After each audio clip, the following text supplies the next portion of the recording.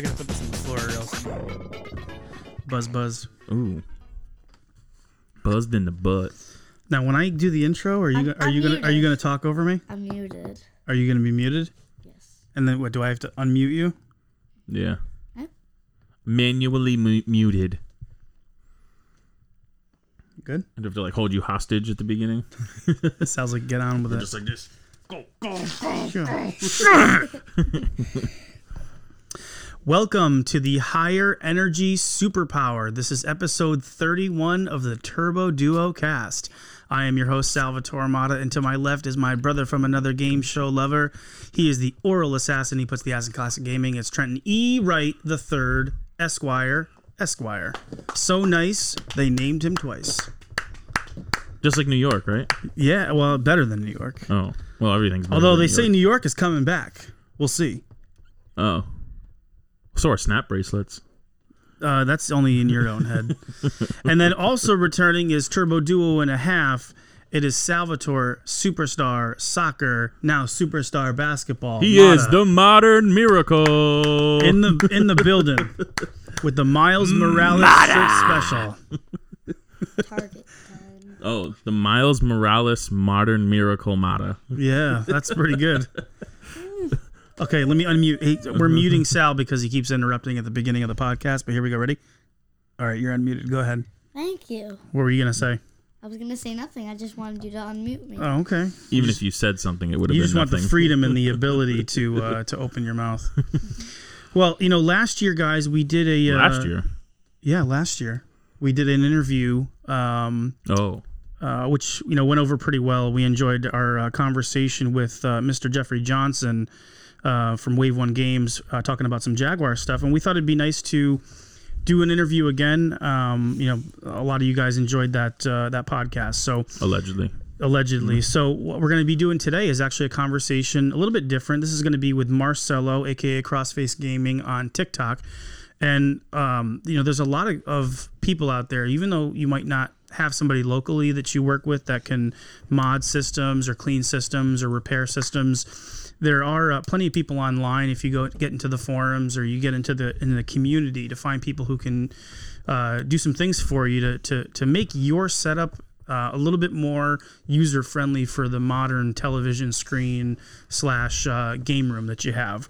And Marcelo's one of these gentlemen. And Trenton, you found Marcelo, I believe, on the Atari Age forums, if that's correct. With the No, it was actually on the dark web of retro gaming. Where's that? The underbelly of the internet. Wow. I don't even know. Do we want to go here, or is this PG rated, or? You have to have a Hewlett Packard, and you have to use your dial-up modem to get onto this dark web of the retro gaming internet. Yeah. How long does it take for you to get to where you're trying to go? About 7 minutes. Okay. Yeah, but when you're as there, long as nobody picks up the phone. Yeah. But when you're there, you're there. You're there. It's a state of mind. It was actually. Well, you were close. It was on the one of the Atari Jaguar Facebook groups. Oh, Atari Jaguar Facebook. Okay. He was selling the memory track for the Jaguar, like the Saturn RAM cart, or like the Sega CD backup cart. Oh, okay. Like it's that for the Jaguar CD. It's for the Jaguar CD. Yeah. Okay. So he was selling one of those, and then I bought it from him, and then one thing led to another. He's fixing games. We're sending him packages. I see how it develops. So we thought it would be fun to maybe have a conversation with Marcelo and learn a little bit about that world. And he's he's the one man band man of repairing consoles.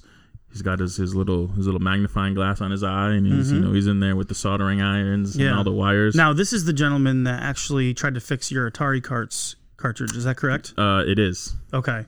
Unsuccessful, but he did his best. Yep. There's a couple people I've seen on YouTube that repair things like that. There's a lot of flux involved, and a lot of capacitors, a lot of solder involved. Capping again. All of that, and that's a world that I do want to learn a little bit more about. I'm kind of like that kid on top of the the diving board. Like I'm gonna go, I'm not gonna go. I'm gonna go, I'm not gonna go. I'm gonna go, I'm not gonna go. So I think it'll be interesting and maybe give me the push to get involved into the soldering game too, for my own self, which would be nice to get some courage for. So we're gonna be chatting with him a little bit later in the podcast, and we're gonna open it up with what's new, guys. We're gonna open the forum. The plan.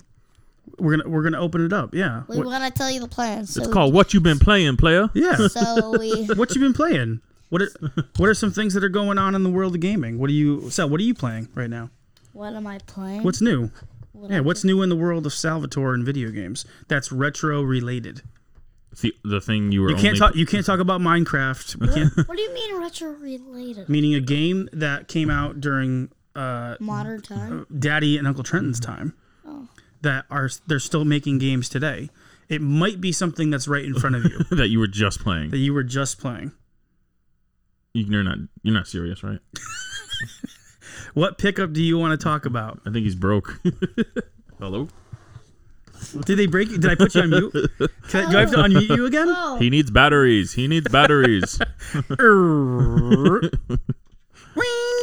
You want All right. you want to try it again? So Sal, wait, let's start it. So Sal, Hey, Yes. what's a new game that's a retro type game that you've been playing? it's a new old new game. Yeah. Super Street Fighter 4. For the 3DS. Struggling there for a second. I thought he's gonna forget again. Yeah, and this is the 3D edition. And that's the one that released with the 3DS, right? That's the launch title game. That's a good question. If I can, I'm almost positive if it I can is. peel back the onion layers here. The onion see- layers. Don't see- cry. Yeah, see what the Or you could just open the case and slip the cover out so you can see it. 2011. You're right. Yeah, I'm pretty sure that was like a launch game. Okay. Because I actually remember when the 3DS came out. I remember that was like the game they had set up on the kiosk with the 3DS at like GameStop. I'll tell you what, it still looks good now. Yeah, I mean, I'm not the biggest Street Fighter 4 fan. I feel like it's a little loose. does It's it a have a little? loose. Okay, It's I really got you. it's really good, but it's just because of the transition to 3D. I think it plays a little bit. There's a little bit of Yeah, it's not as tight as like a Genesis or a Super Nintendo yeah. style. Yeah, the Street Fighter game. 3DS took a little while for people to really latch onto. It was really. I just remember at like all the gaming sites were saying that like sales for it were like really slow at the beginning. Well, it was really expensive too. Didn't it start out at like $300? I don't know, 11 years ago. Yeah, I don't. It probably was. It's crazy. And to I don't think think that's there been was. 11 years. There maybe not have been like some really like top notch games, or where it's kind of hard to. It's that thing that's like you can't really promote like the 3D effect unless you actually play it Can see yourself, because yeah. you can't like show it in a magazine or like in Yeah. pictures. It doesn't. It's like a thing you have to like actually play Yeah. yourself. Yeah, it's like bringing somebody to Christ or being a father. It's like you can't really teach somebody like that, right? Yeah. You like how I slipped that in there? You can't really teach somebody like that unless you see the effect. Same thing with Yeah, they get parallels. with the 3DS is unless you're seeing the 3D in motion. It doesn't mean you have to play it right now, though. No, it doesn't mean you have to play it right now. But the thing I like about this version of the game, especially when we got into it, was that I think it's a great, and I always look for opportunities for my little guy to kind of get into video games and find ways that he can kind of ease his way in. And this actually has multiple difficulties on it, so you can start out where the enemies are very minorly attacking you, but then you can kind of ramp it up to something a little bit more Very minor. a little bit more demanding. So he's beaten it on easiest, as we were talking about before we started recording. the training mode. Yeah, it's more like a training mode, but kids need that confidence to continue to get in. So You do any special moves, dude? Hadouken or two. He's playing as Cody because he thinks it's Cody Rhodes, but I'm trying to tell him it's Cody from Final Fight. He's not having any of it. So Oh, he's got blonde hair. yeah, so. he's big blonde guy. So, but yeah, so it's $15 at GameStop. It was complete. So, I thought it was a nice pickup. I personally Daddy, wanted I to can't try it believe myself. So, if he had wanted it, I would have said no. But I wanted to check it out because I've always wanted to try Street Fighter 4 ever since Street Fighter 5 came out, which I didn't enjoy just because of the way that progression was. You couldn't play versus to begin with. Like you couldn't just play. You have to unlock it, you mean? I don't know if it was or they yeah. released a patch later on. I have Was no that idea. like a PS3, Xbox 360? PS5, PS4. Oh. Yeah. Okay. So I finally had a chance to try it, but I'll tell you what, I don't really like the 3DS controller for a game like this. I always want to go back to a Genesis controller or even a Super Nintendo controller. Are you saying the pad or the buttons? The Just D-pad or joystick or the button or just everything in general. Everything about it, the way that the spacing is. I still don't know how to do like, there's like a short punch, a medium punch, and then like a strong punch. I lost.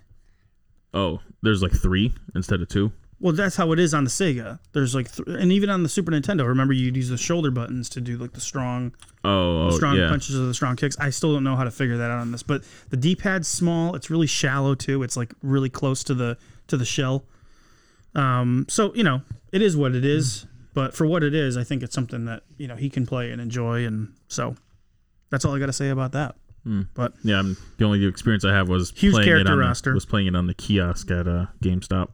Like 11 years ago. Yeah, like Holy right when it came Moses. out. That's the only time I played it. Wow. I was like, and I remember playing. I was like, well, I mean, Street Fighter. I mean, I don't. Yeah. I mean, the 3D effects kind of cool. Well, think about the context, right? 2011. That's when the PS3 and the Xbox 360 were big, and this game had just come out for that like a couple of years before.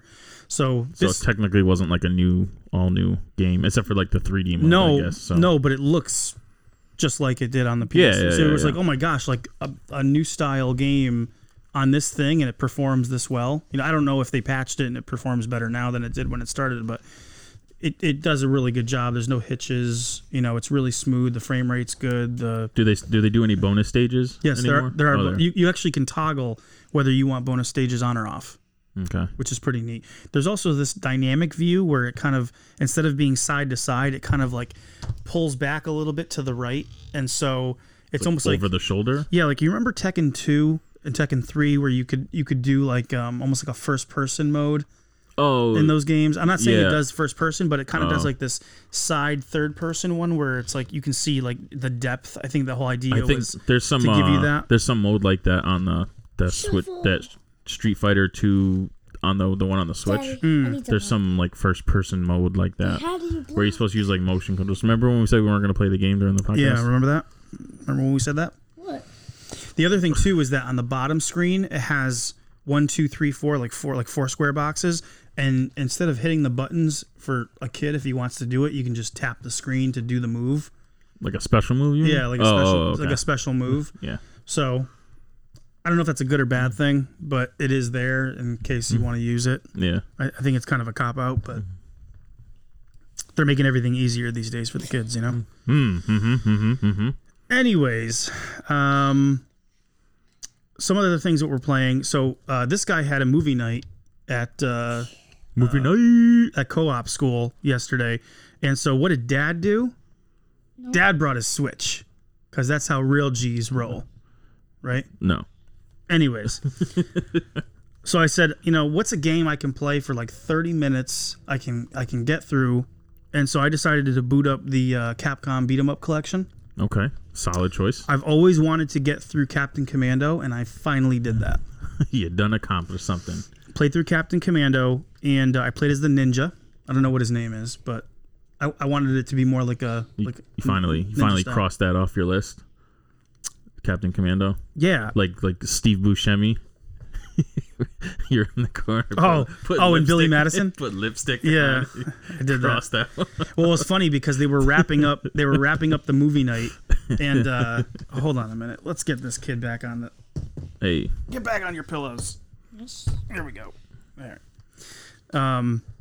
They were like wrapping up everything and like putting all the trash away. The lights had turned on. They're like, everybody's got to go, and I'm like, no, I'm on the final boss.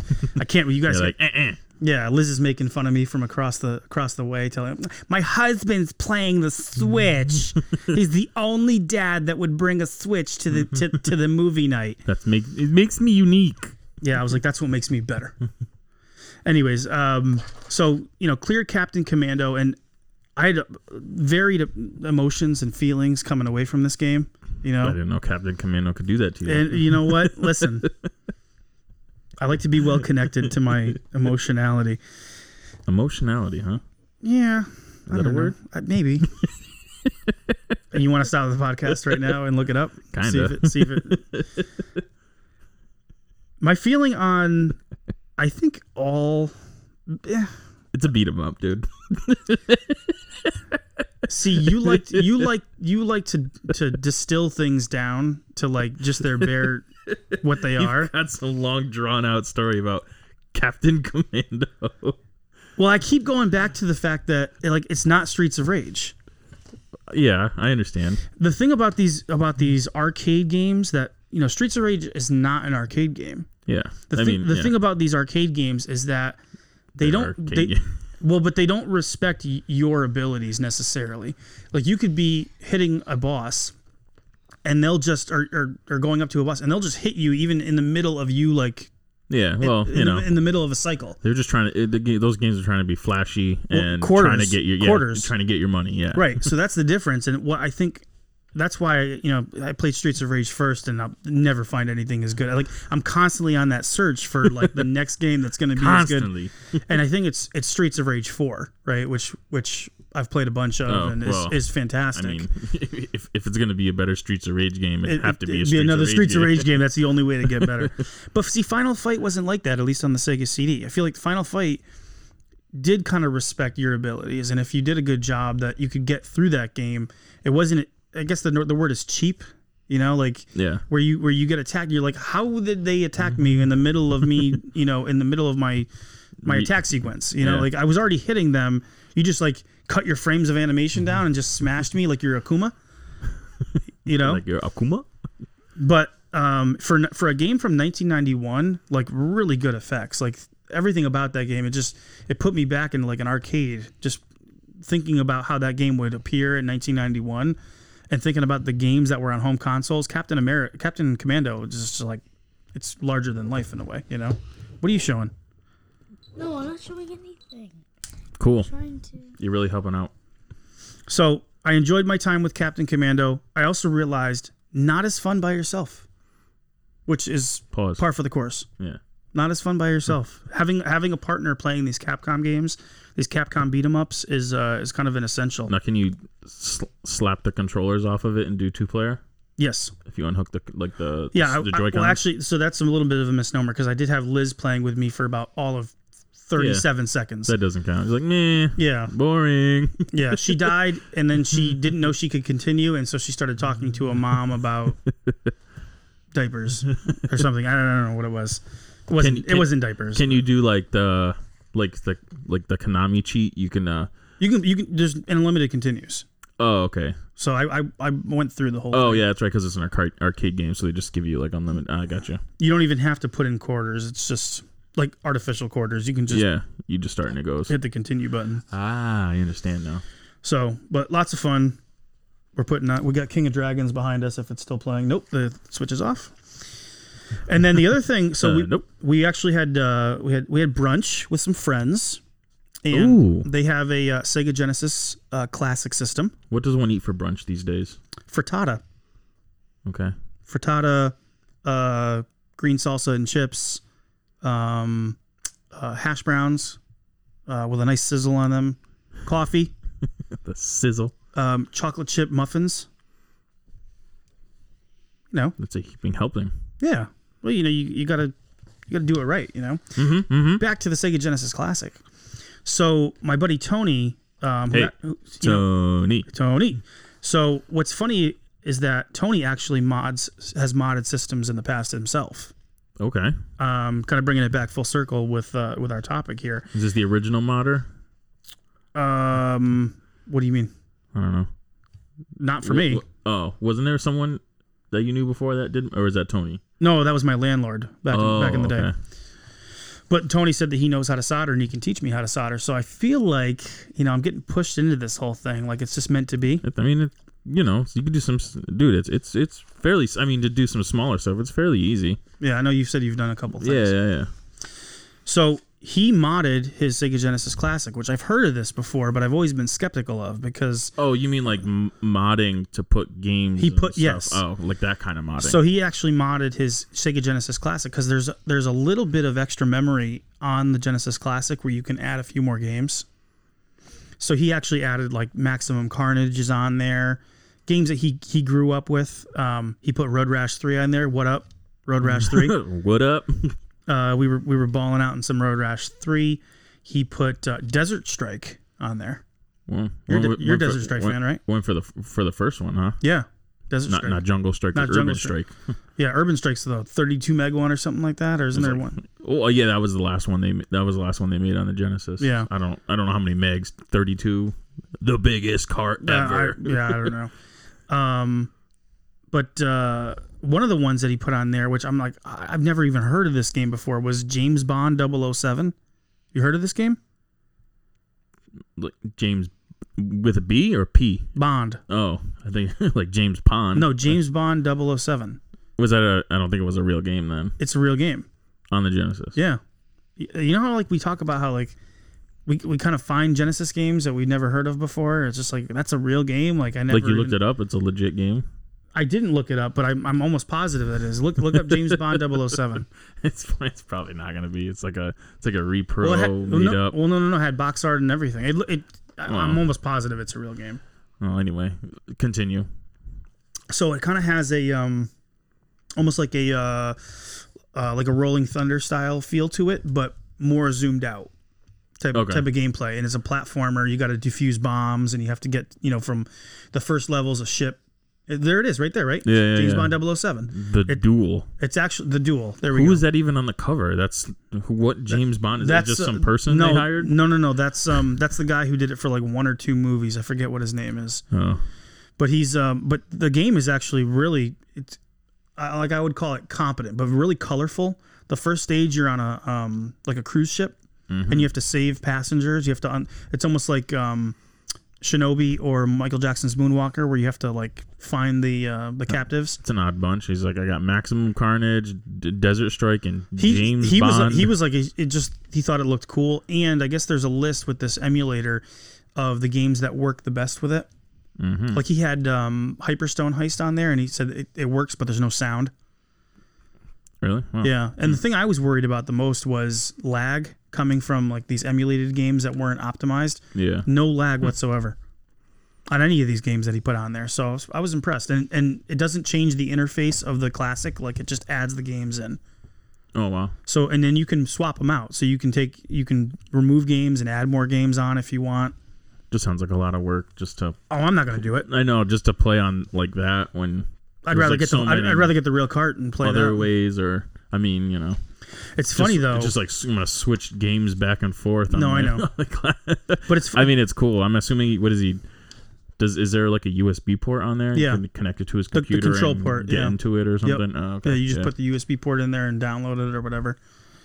But it's funny because like we were at basketball this morning for the little guy, and all these guys. They love the 16-bit systems. Like these guys were asking me at basketball, like, what's your system of choice? Like, what's your, I'm like, ugh, this question again, But the truth is, like, I kind of welcome it too, because they're bringing up games that, like, it's not the average person like knows anymore. Like they're like, we want to play. Like I was trying to get my kids to play Madden, but I want to play like Madden 94. I want to play NBA Live 95. I'm like, you're warming my heart right now hearing you talk like this. Like these are guys our age, and they want to get together and do like 4-player battles and stuff. It's like somebody's got to take the kids, but I'm more than happy to ball out. I'll bring my system. I'll bring my 4-player adapter, and we'll get crazy. We'll go nuts, right? And NBA Jam is always that was on there too. NBA Jam on his classic, but NBA Jam TE doesn't work. For some reason, it doesn't load up. Yeah, what's the point then? Can't play NBA Jam if there's NBA Jam TE available. We played NBA Jam, and I'm like, now I want to play TE because it's just not the same. I don't know if it's just the Genesis versions are not as good as the Jaguar and the 32X, but like the characters seem smaller, and the action doesn't seem as forceful. Like it doesn't, you don't feel the oomph. Well, yeah, I'm sure they made it quicker or faster in TE than they did in NBA Jam. No, but I'm saying TE for Genesis versus TE for Jaguar and 32X. Well, yeah, of course. They're going to be... Yeah, the characters are... Yeah, no, for sure the characters are smaller. Yeah, but does TE play more like... TE for Genesis play more like NBA Jam for Genesis, or does it play more like TE for 32X? Oh, I would say it probably plays more like the 32X one. You think so? In terms of like speed? So then it's... Yeah. Yeah. And just kind of like... I'm almost positive that was like one of, like from when they did NBA Jam to TE, that was one of the things they made the gameplay a little bit faster. Plus, you only get to select 2 characters in the original NBA Jam. Oh, it does. You can't. There's no more. There's no roster. There's no roster. It's just 2. Yeah. That's a big deal. Yep. So, but that was kind of fun. So I discovered a new Genesis game, and I played through the first level, and it was Now you gotta have it. Now I kind of want it. It's a lot of fun. You just Now I want it.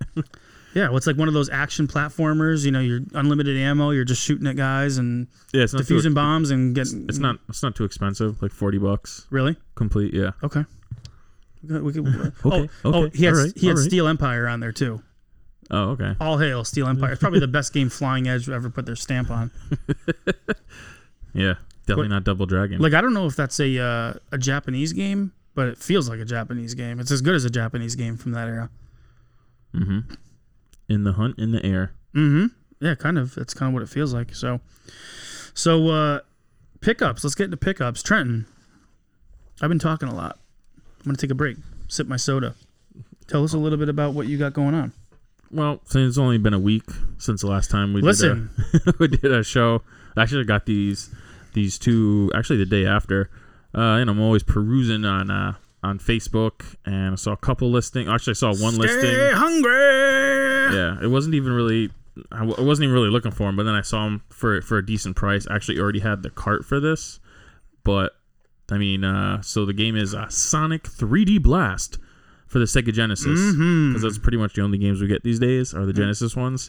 And, Genesis does. and it's in the cardboard style box, so obviously those are harder to come by in. Somebody was shape. thoughtful enough to put a plastic. Yeah, I case didn't on even it. know they put like one of like the Defender cases on it. So I already had the cart, so this was only $20. So and I could end up selling my cart for like $10 or whatever. So I thought it was a pretty solid deal. I want like all the Sonic games, for the Genesis because they're the Sega ones. I've actually anything never about this game? No, I've actually never played it. So this is it's like the Saturn. That Saturn version. I mean, this is a Traveler's Tales game. So the guy from Gaming Hut, John Burton. Who? John Burton, the one who made Toy Story. Oh, okay. The one who does all the special effects in so Sonic 3D Blast is one of them. He did Pugsy. Oh, okay. So he's got some. This guy's got some skills. Yeah, I just like every time I look, I see like the screenshots from it. I just think of like Marble Madness because it's like that same like the layout of the levels. I just think Marble Madness. So I think the problem with Sonic 3D Blast is just a matter of expectation for people. And if you weren't around or weren't old enough for this when the game came out, Sonic 3D Blast came out at a time where the Sega Saturn was the system for the time period, and everybody was just thirsty for a 3D version of Sonic that was going to be competing with Crash Bandicoot and with Mario 64. And then they gave you Sonic 3D Blast. Well, and it wasn't to be. And so Sega commissioned Traveler's Tales to make this Sonic game, and they were able to what is it? Yep, that's Zelda 2. Pretty cool, huh? The Adventures. Yeah, Adventures of Link. Anyways, that was really important as a segue. No, so they were making this Sonic 3D game, and they said, well, since we don't have a Sonic game coming out, can we just upport this to the Sega Saturn, add a new bonus stage, and so the Saturn version is the same as that game, just like upgraded graphics? Yeah, so they basically did a new soundtrack, a CD soundtrack. Well, yeah, I would hope so. Yeah, and that was what is his name? Jacques something, I think. Jacques Cousteau. He's the guy who did the Sonic CD soundtrack here in the States. Yeah, all right. He did. I think he did Sonic R. He's really good. But he did the Sonic 3D Blast soundtrack on Sega Saturn. And this was the original game, so this is the version that was supposed to come out, and then they made the more three-dimensional bonus stage to go with the Sega Saturn port. But this is the one when we think about like the original Sonic 3D Blast. This is the one. I mean, I'm a little envious because I do like this game, and having it complete in the box is awesome. I mean that in a good way. Yeah.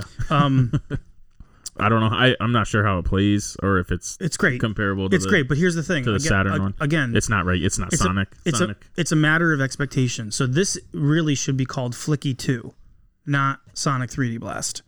And the reason why I say that is people and I'm in a certain camp about Sonic, and I don't mean to go off onto a rant here, but everybody wants Sonic to go fast, and that's not how I ever played Sonic.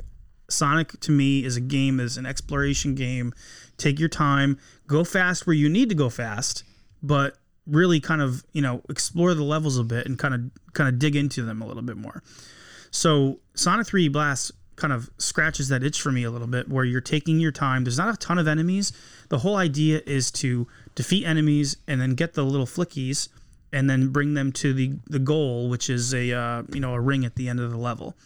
And all you're doing is kind of going through the levels, searching out these flickies and bringing them to the end, which is the same goal that you have in the original Flicky game that came out for the Sega Genesis at the onset of the Sega Genesis. So it's a fantastic game if you appreciate it for what it's worth. It has a really cool line scrolling bonus stage if you've ever seen that. I don't think I have. No. I really don't know much. I really don't know much about cool, it. Really cool. Well, we should hook it up a little bit later and try it out. It's a great game for what it's worth, but you can't compare it to what you think Sonic should have been in 1996. Yeah, this is a very, very late Genesis game. Yeah, but it's awesome. I'm really glad that you own it now. And so it was the same person, so I was trying to just find another game to get like a discounted price and kind of cut down on the shipping. So I don't know anything about this game. Yeah, I don't know if it's like really great, but it was just, I was trying to look it up, and like there's not very many. You don't come across too many like complete copies of it. It's Defender 2 for the Nintendo. I've never seen this before. Which is, Defender, obviously. I love Defender. Eugene Jarvis. We just talked about Yeah. So it's barely basic game. It was just like the only game that she had that. It's like Crunchy Black. You got to go side to side. I was like looking it up, and like a complete copy like never pops up on eBay. So I was like, well, maybe it's just kind of like one of those games. That's what we call mad rare. Yeah, it's not rare. I'm not saying it is. I just wanted to say that. Can you please let me have my moment? No, that's what I do here. So yeah, I mean, Defender. It's no Jaguar. It's no Jaguar Defender 2000. But what is, Right. So yeah, I mean, not too much to say about Defender. I also picked up some more cover arts from Shiggity. Oh, you did? Yeah, I don't have them with me. I picked up like 4 or 5. I got the Ren and Stimpy because the other one got taken.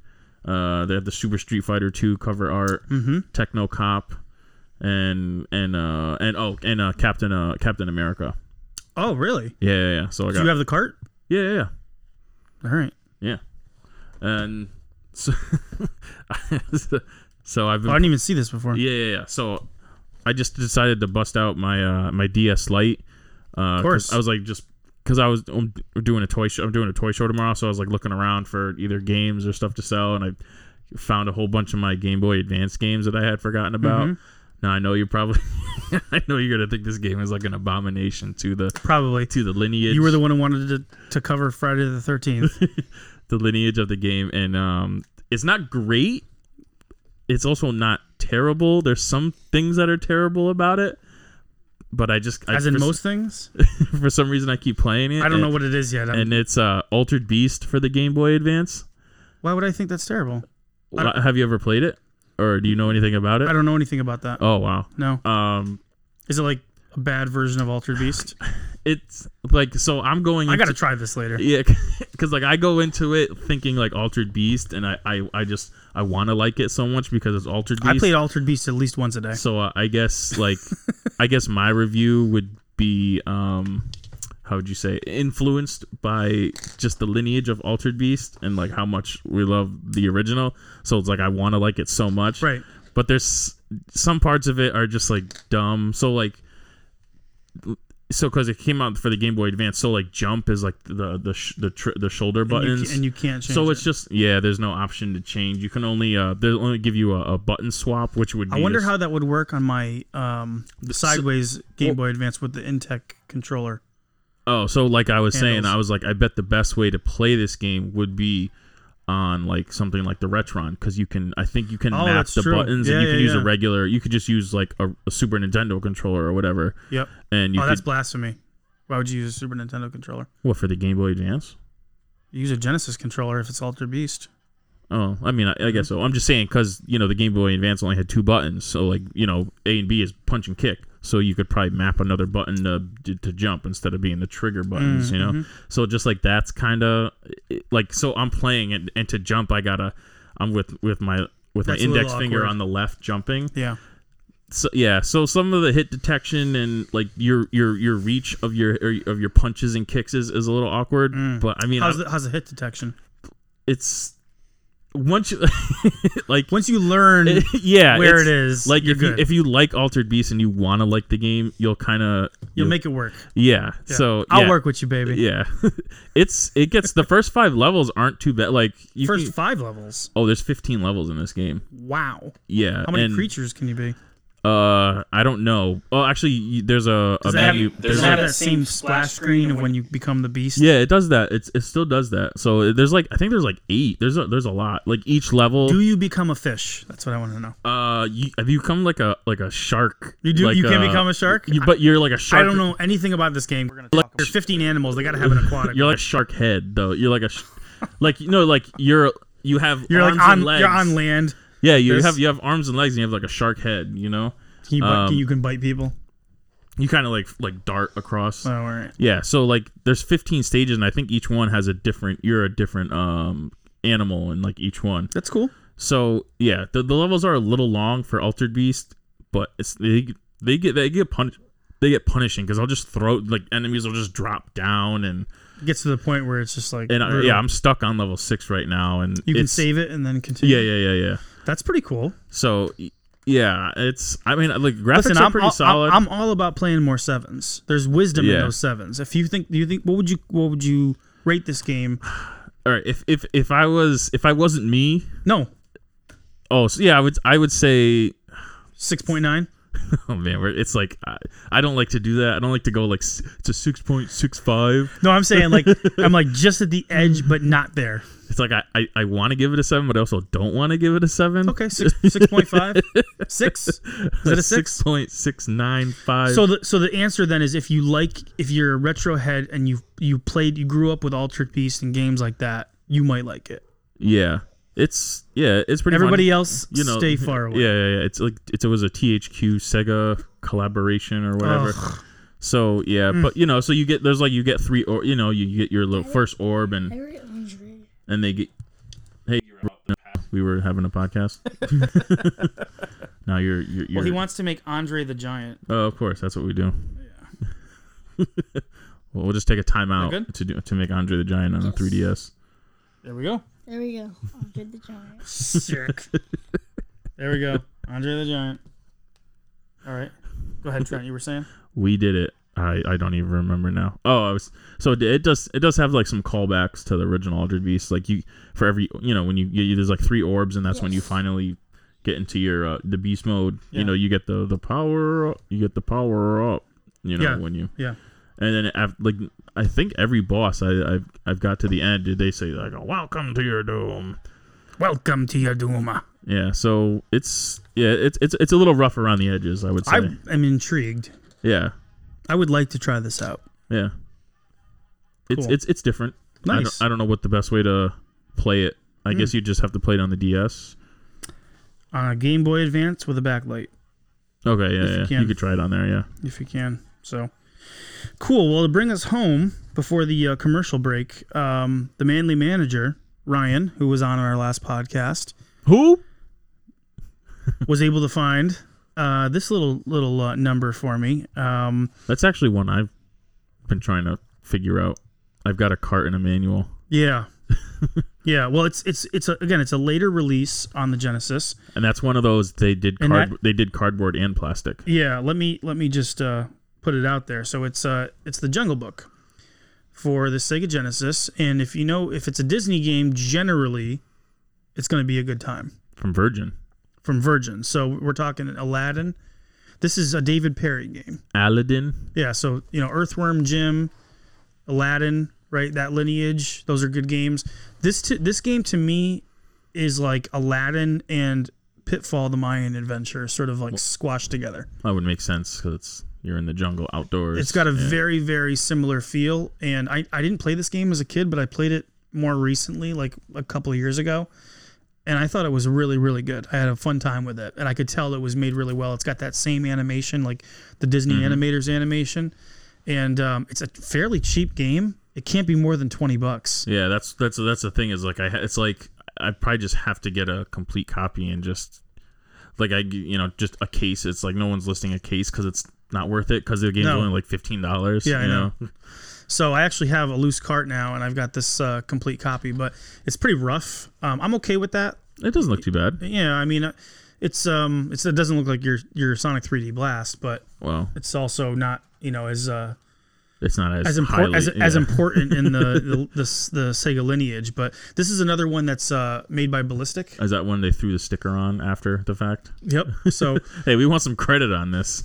Very, very well. Yeah, I mean, their games. There was another game where they had to do that too. Where it was Ballistic. Toy Story. Remember? They put a sticker on the back of it on my Toy Story copy. Yep.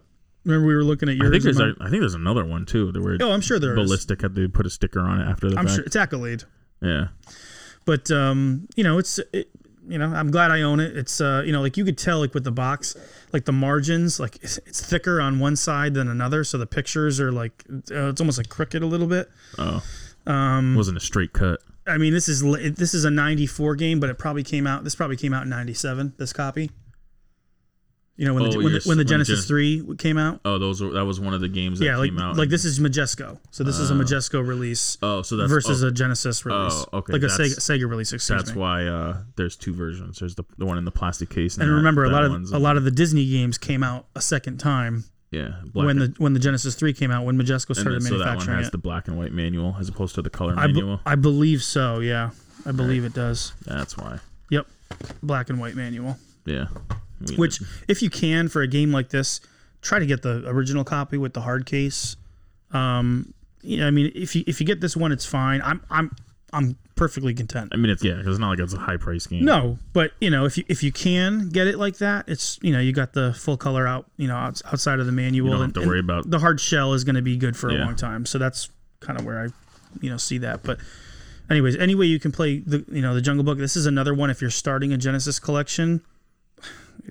Fairly cheap to get into and very, very high quality, in my opinion. Very high quality. So with that, we'll take a quick break here. We'll go to a commercial, and when we come back, we're gonna have our phone call conversation, dial up internet rendezvous with Crossface Gaming. When we come back, enjoy the commercial. We'll be back in just a moment. After these messages, we'll be right back. Hey now kids, it's a brand new beat. A great new toy you can wear on your feet. It's skip it. Do run, do jump, do hop, hop. Skip it. A skipping and a jumping and a bop, do bop. But the very best thing of all, there's a counter on this ball. Maybe you can beat your very best score. Maybe you can jump a whole lot more. Skip it. Bet you're gonna love it. Skip it from Tiger Toys. Okay. Hello. Hello. Well, welcome back, everybody. We are set and ready to have our conversation with our repair guru, Marcelo, a.k.a. Crossface Gaming. Oh, and? But first and? Turbo Duo Game and a Half would like to ask you guys a question. Oh, and guys, if you like the commercial, I don't know what it is, but if you like the commercial, tell us in the comments, okay? Yeah. Thumbs up. And that's a great point, Sal. Speaking of that, if it actually happened. Yeah, well, if you guys are enjoying the show, please give us a like, and if you'd be so generous, and a subscribe would really, really help us to acquire our landing page. And if you have any questions or comments, always hit us up on Instagram, the Turbo Duo, and on our email, the Turbo Put Duo. double thumbs up. Like 2 thumbs up, like the Turbo, phones. Yeah, the Turbo Duo at gmail.com. And we would love to hear from you guys, and all the support is great if you could help us out. So with that, I think it's time to learn a little bit more about modding, saving, creating, and keeping up with the aging nature of our hobby. Of course, these systems that we play are now getting to be 30 and almost 40 years old, Trent, when you think about the NES being from 1985. We're only 3 short 40 years Jeez. 3 short years away from that. So, of That's course, nuts. having individuals in this hobby that actually enjoy the idea of repairing and saving this old hardware and this old software is what kind of keeps the dream alive for us. So we really appreciate people like Marcelo, and so we thought it would be nice to bring somebody on that kind of tells their story a little bit about how they're able to do these types of things and serve the community. So we're excited to have Marcelo. Trenton, could we try to bring Marcelo on the line? Let's try and beam him up. Let's do it. Carl. As the phone rings, waiting on the other line. Hello. Hello. Oh, hello, my friend. This is Trenton from the Turbo going on, man? Duocast. How are you tonight? I'm doing great. I'm honored to be on the Turbo Duo podcast. It's an honor. That's right, man. It's an honor. It's a privilege. I'm not sure what I did to deserve it, but I appreciate it. You did just Come on, enough. guys. Just barely enough. You had like 10 other people that weren't available. You're like, oh shit, we're gonna call. Yeah, we called like 9 other repair and modders, and then you were the 10th one on the list. As long as you're okay with that. That's cool. Yep, that works for me. So you had enough time tonight to put down the soldering iron and talk on the phone, or are you working on a system right now as we speak?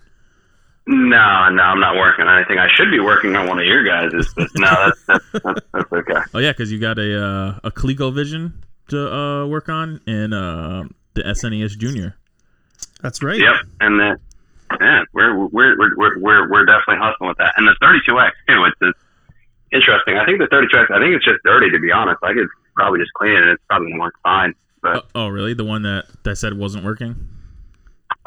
Yeah, that one. For most consoles, anything that's like not working, it's kind of like the same way as if you guys were like a doctor, right? You would want to use like the least invasive thing possible first.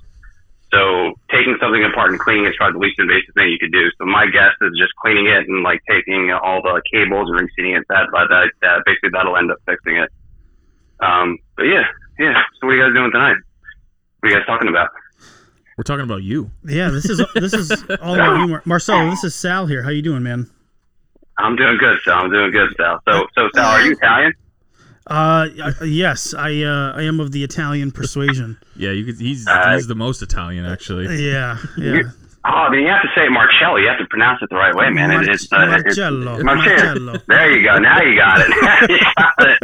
Now you got it. Well, I was kind of honored. I felt like I was a part of your TikTok where you discussed cleaning out the PS4. And for all of you guys listening, so Marcelo actually did a little TikTok video. That's where he kind of lives as Crossface Gaming with a lot of his content. So go support Marcelo and Crossface Gaming at TikTok. But just watching you sort of dissect my PS4 that, I've got 6 cats and 2 dogs, and you could tell that there's just like years of just dust and grime and skin and just obliteration. One of the comments was like I'm not sure, like, did that guy like snort next to like a wood stove or something like that? Like that was dusty as hell. That's the crazy thing is that I think that's probably more normal than not, where you have just a regular domestic setting, and if you have some pets or something like that, there's just dirt and grime and stuff that gets sucked in from that fan and just clogs everything up. And that's the thing is, like, we took vacuum cleaners to the edge of it and we're cleaning it on a regular basis, but if stuff gets in there, there's really nothing you can do. It'll just live inside of the system, and I just didn't feel confident about and I've opened up systems before, but I did not feel confident about opening that. No, and it's something about the PlayStation 4. It's just got really poor ventilation or whatever, but like a lot of them look like that on the inside. I was just busting your chops about that, but yeah, most PS4s look like that on the inside. Yeah, no, it's and they all sound like a jet engine. Yeah, not like the George Foreman Grill PS3, but definitely very, very loud, especially when you play one of the more recent. Like if you put God of War in there, the thing just like you think it's going to be an aircraft carrier and take off. But no, we appreciate that. So, part of the interview here is just, spurred on by all the work that you've done with Trenton and his stuff, and some of the stuff you've done. I'm really excited about some of the future things that you're going to be doing with because my ColecoVision's been sitting in the basement, and I look at it and I say, ugh, not today, because the RF just doesn't work well, and the power switch isn't working great, and so it's a way to boost up some of this some of this old technology, which we were just talking about before we called you. Is we're getting to the point where the NES is almost 40 years old, and without people like you who are diving into this this hobby in a way of being available to restore it and repair it and allow that dream to live on, these things are just going to die and fall away. Exactly. Yeah, so I will plug, I will see if I can get you guys a link. So basically, me and a couple other console repair people, basically, we have a whole Discord put together. It's called the Console Savers, and it is exactly for that. It's exactly for that reason. So if there's a console that obviously can be saved, we definitely want to do that. So all of us share, different information, different ideas and stuff like that. So obviously, as anybody who's watched my content for a little bit knows, I'm one of two Atari Jaguar people, pretty much left. But yeah, so other really just obscure and really rare crap, whatever. Yeah, there's not that many of them. So yeah, somebody definitely has the same thing with NES, same thing with Super Nintendo. And it's weird, kind of looking at a lot of these consoles now, the Super Nintendos, those seem to have more that are quote unquote unrepairable without taking something from a donor board versus something like the ColecoVision, the Atari 2600. It's interesting that as we get more modern, some of those things are actually harder to fix. Some of these older consoles that are a lot less moving parts, stuff is actually readily replaceable.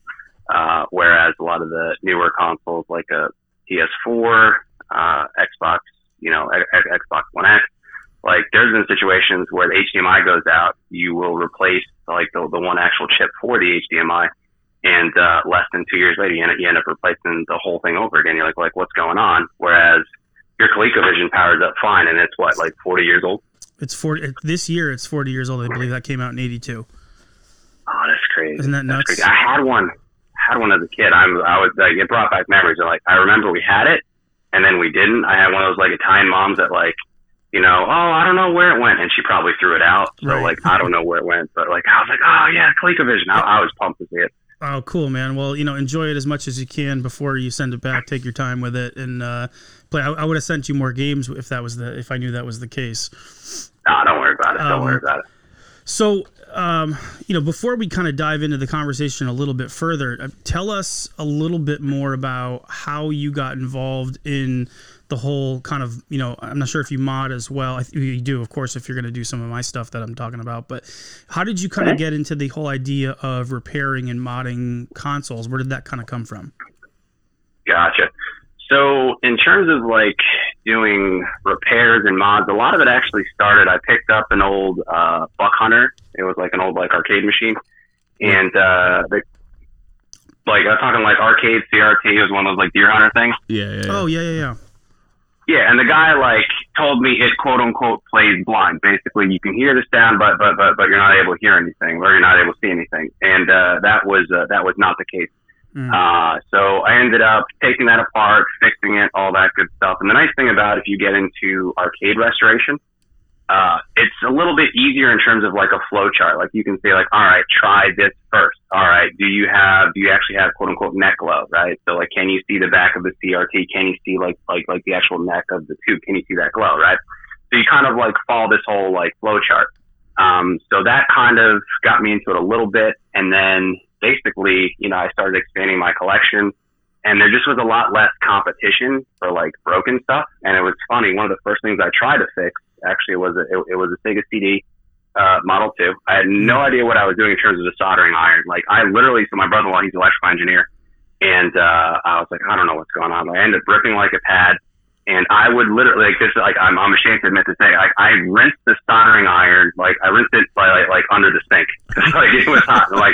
You're not supposed to do. He's what are you doing? I'm it was hot. I don't know. Is that what you're supposed to do? You took a capacitor off, or you said a pad? Yeah. So basically, if you have a Model 2, there's a fuse. I did a video on that. I actually I think last week. And it's a fairly simple replacement. Basically, you end up taking off the old fuse, you end up putting a new Pico fuse back on, and then you can pretty much get it up and running. So if you have a Sega CD Model 2 that doesn't power on, that's like 95% of the time it's actually that. But that was like my first repair. I had no idea what I was doing. So that was like the first console that basically I tried, and then little by little, I just ended up just like picking up more stuff and all that good stuff. Because again, if you put an ad out on like Facebook, or Facebook will put you in marketplace jail if you do that now, if you're not selling anything.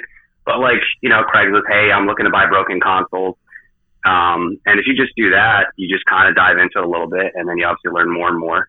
And then I watch a lot of retro RGB. Have you guys ever heard of My Life in Gaming on YouTube? Oh, that's how I created my whole video game setup in the game room. So My Life, that's the whole idea of me sending you the SNES is, we've got an original model SNES that I use, but it's just never quite as crisp as I want it to be. And I picked up an SNES Junior, and I saw their videos, and I've been, I got a FrameMeister because of them, and the way that they set everything up and how the wires go where they go. That was my, the SCART I have a SCART switcher and all that stuff. All that came from My Life in Gaming, so I know exactly what you're talking about.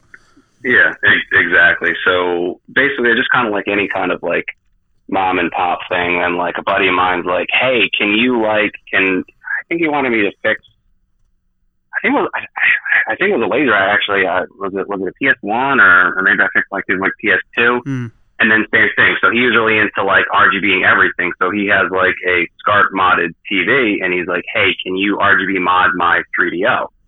And I was like, I've never done anything under the microscope before. He's like, if you break it, it's no big deal. He's like, whatever, no big deal. And then I ended up like doing it, and then I looked it up after the fact, and I was like, it's actually not an easy, it's not an easy mod to do. So progressively ended up doing that. Same thing. I put HDMI in terms of my Dreamcast. Now I do a lot of N64 HDMI mods. Like that one, I did a video a week or two ago, and then like Minbox ended up like blowing up about that. I just we might have to talk about that. Yeah, that might have to be a future little task. That's not a cheap mod either. The Ultra HDMI. Yeah, was it right? Yeah. Was it Ultra HDMI? Are those boards available now? So you actually have two. So I have a handful of Ultra HDMI hardware 2 kits. So that's the one that you can do RGB and you can also do HDMI. And then the N64 digital, those ones are completely out of stock. So my personal one, I put in the N64 digital, and then I had a customer, he was like, hey, I bought like the kit, like, I don't know, like probably back in October, and same deal where he's like, well, I was thinking like maybe I could like save a couple bucks, I can install it myself. But I was like, if you want, you certainly can, but if you screw it up, you're going to have to wait Lord knows how many months, you're going to have to wait whatever in terms of before you actually have a restock. So if you want to do that, so then he's like, all right, talk to the wife there. He sent that over to me, and I did a video on that. And then somebody else was like, hey, I want my thing HDMI, and then like the whole inbox ended up blowing up about that. But yeah, if you want, like, why is it so expensive? Why just emulate? People get like every time too. Like I'll be like, so you can RGB mod this. Like, that's stupid, whatever. You should just get like a retro pie. I'm like, well, I have that too. It's the same thing. There's nothing like original hardware though. There's never anything like original hardware. I was at a buddy's playing the Genesis Classic, and it's still not the same. When you play on original hardware and you know what that feels like, you don't want to go back to anything other than that. I mean, that's how I feel, at least. Oh, I'm with you 100%. And then same thing too. Like I realized like I have a very odd threshold. Like I have a CDI. I had a mod that's RGB. I don't know why. Like there's like 5 games I play on it, but like I want to get the best absolute picture out of that. Exactly. But yeah, for what it can do, exactly. And it's funny that you mentioned the Sega CD as your first project, because the first thing that Trent and I we went in on together was this large Sega set on eBay. It was probably like 2002 or 2003 when things were still cheap. Yeah. And I think it came with like 3 Sega CDs and a bunch of games, and like every Sega CD wasn't working. Throwing them out or like stepping on them. Yeah. Throwing them out. Well, we didn't. If we had known, listen, Marcel, if we knew then what we know now about the retro scene and like this, how we can actually fix things now, the way that we didn't know when we were younger, we obviously would have kept them. But that was 20. Yeah, it was like 20 years ago. And then okay. And then didn't you? Speaking of the CDI, was it? Were you didn't you like mod the controller port to use a Super Nintendo controller? Yeah, so that's actually an open source project. So if there's like something that's like random and like obscure, I pretty much do it. But yeah, so there's a project. If you can solder yourself, you just look it up. It's called SNES to CDI. So basically, you get one of those little like one of those Arduino boards, and you basically just have to cut either an extension cable for a Super Nintendo, or you can take a Super Nintendo controller, you can just wire it in, and that will allow you to do exactly what you said. So you can use a Super Nintendo controller on the CDI. Just what everyone wants to do. It's what everybody needs, right? Well, if you want like the actual like 3-button controller, it's like, I mean, I have one now, but it's $100+ bucks. I remember it being trash too. Like when I had my CDI, it didn't perform. Yeah, exactly. It's not the best. And most CDIs either don't have the controller, they have like the big ass DVD controller, like they have like one with of those. The bulb at the end of it. Exactly. So it's not really fun to play with that. But yeah, just kind of looking up different projects. But yeah, if there's like a random project I can do, I'll do it. Like I just found out, which I didn't know that. Do you guys have a Super Game Boy? Yeah. Wait. Yeah, Super Game. Yeah. Yeah. So Super Game Boy for the Super Nintendo. Apparently, I didn't know that the Super Game Boy runs about 3% faster versus like a normal Game Boy game. Didn't know that. So there's a new mod that's actually out there, and if you're a beginner, it's a really good project to start. Basically, you just need to remove like it's 2 capacitors and 1 resistor, and then you just solder directly on the board, and it actually restores the normal clock. Because if you're playing a game, the audio is going to be a little bit more like high pitch, because the audio is going to be running 3% faster as well. But again, it's just like I'm like, oh, I'm going to try that. I've never had a Super Nintendo until like last year, and again, same reason why I have that now. People wanted me to like fix stuff, so I needed more options to obviously test things. But long story short, it helps support my collection. Yeah, me too. Me too. We always have to go back and forth on whether things are needs or wants, and I think most of the time they're both. Exactly. So you were saying that the Super Nintendo is one of the hardest when it comes to repairs, just to find things, or that things can go wrong. And then what is it about the Super Nintendo that makes it different than say a Sega Genesis? There's certain models of the Super Nintendo that basically you have a couple. So it's a chip, and you have something called an ASIC, application specific integrated circuit, I think, or something ASIC, like that, or no, yeah, ASIC, right? Mm-hmm. So on a lot of the Super Nintendos, one or both of the PPUs go bad, and the only way to get that picture ASIC processing unit. Oh, you are on point. Exactly. We got to define it for the people, you know. Exactly. So basically, 1 or 2 of those components goes bad. That component is specific to the Super Nintendo. So the only way to get that is you have to rob that off of the Super Nintendo that has something else wrong with it. There's no aftermarket parts for that? No. Same thing with so for the Atari Jaguar, you have the Tom and Jerry chip. If those go bad, you have to pull that from a donor board. Same thing with the... So exactly. It's like, and then why even repair it at that point if you just got to get another whole system, right? Well, if you actually have the chip on hand. So it worked out. Somebody, which that was the first time I ever had he's like, yeah, it makes like a grinding noise. And then I get his Jag CD and the thing whistled. I was like, I've never seen that before. So I was able to take a bunch of parts from a donor board that basically had a problem with the, so it's called the Butch chip on the Atari Jag CD. But I was able to take parts from that, and I was able to go and obviously swap things one by one. And same thing, if there's something that I don't know, I ask other repair people. My brother-in-law's an electrical engineer. He's been really helpful throughout the years. So basically, 4 or 5 years ago, I knew nothing, and then little by little, you kind of build up that confidence and stuff that's easy. So if you do a N64 RGB mod, if you're just going to do just normal N64 RGB, if you flip over N64 and it says NS1. That's one of the easiest mods to do. We've been through that. Yeah, we've been through that with the NS1 model, because that's my 64. But I'll tell you what, even through the FrameMeister with RGB on an OLED screen, it still doesn't look great. Like I kind of want the Ultra HDMI. That's kind of why it piqued my interest when I heard you mention that, because it's on. If you do that on a CRT, it looks pretty good. But because I've got a SCART to component transcoder, so I can play that on my Trinitron, but on the OLED, it just, even through the frame, I mean, the FrameMeister is great, but it can only do so much, and the 64, it's got that softness, those filters, and it just doesn't look amazing.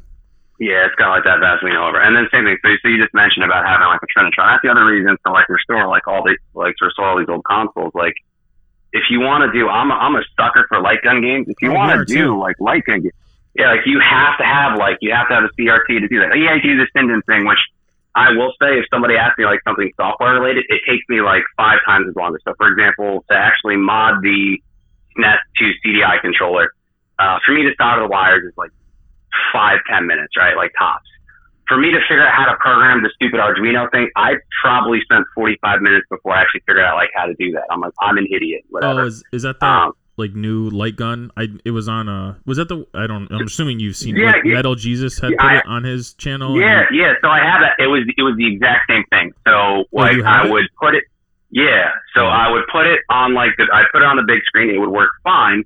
I swapped the monitor on my arcade machine. I put the Sinden light gun in there, and then it wasn't working. And I'm like, what the heck is going on? And then it's just a pain in the butt, because you have to like adjust the settings for like every single game in MAME. And then it turned out that the light gun wasn't working inside my wasn't working inside the arcade machine, because it had just like a slightly bad like firmware, so it was like really sensitive in terms of like how the light was. Yeah. But again, like all that crap that you got to like mess around and play with, and versus like, all right, if I want to play like Virtua Cop, I turn on my Sega Saturn, I'm good to go. You know, versus like the Sinden thing. So Amen.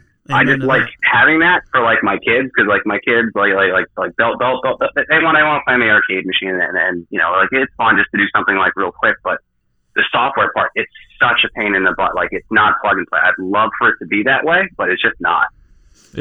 I'm sure it's getting closer to his support is great. Yeah. I will say that. Well, his support is great, and that's good, because you know these Trinitrons, these old TVs, they're not going to last. There's probably less likelihood of those lasting as much as these retro consoles, just because of how much is going into that picture tube, and you know those things go bad. And that's a much more dangerous thing to have to work on, like a TV, where you can literally kill yourself while you're doing it. So, you know, having the ability to eventually one day to be able to play these things on our, you know, flat screens or whatever would be a good thing, which is why the retro community is so awesome, and how we've got these, you know, it just seems like it's exploding even more. We thought that, you know, after a few years it was going to die down, but it just seems to be growing and growing. And even through like the pandemic and everything, it's just like the hunger for all these things, it just gets more and more and more and more. You wonder when the bubble's going to break, but I don't know if it is.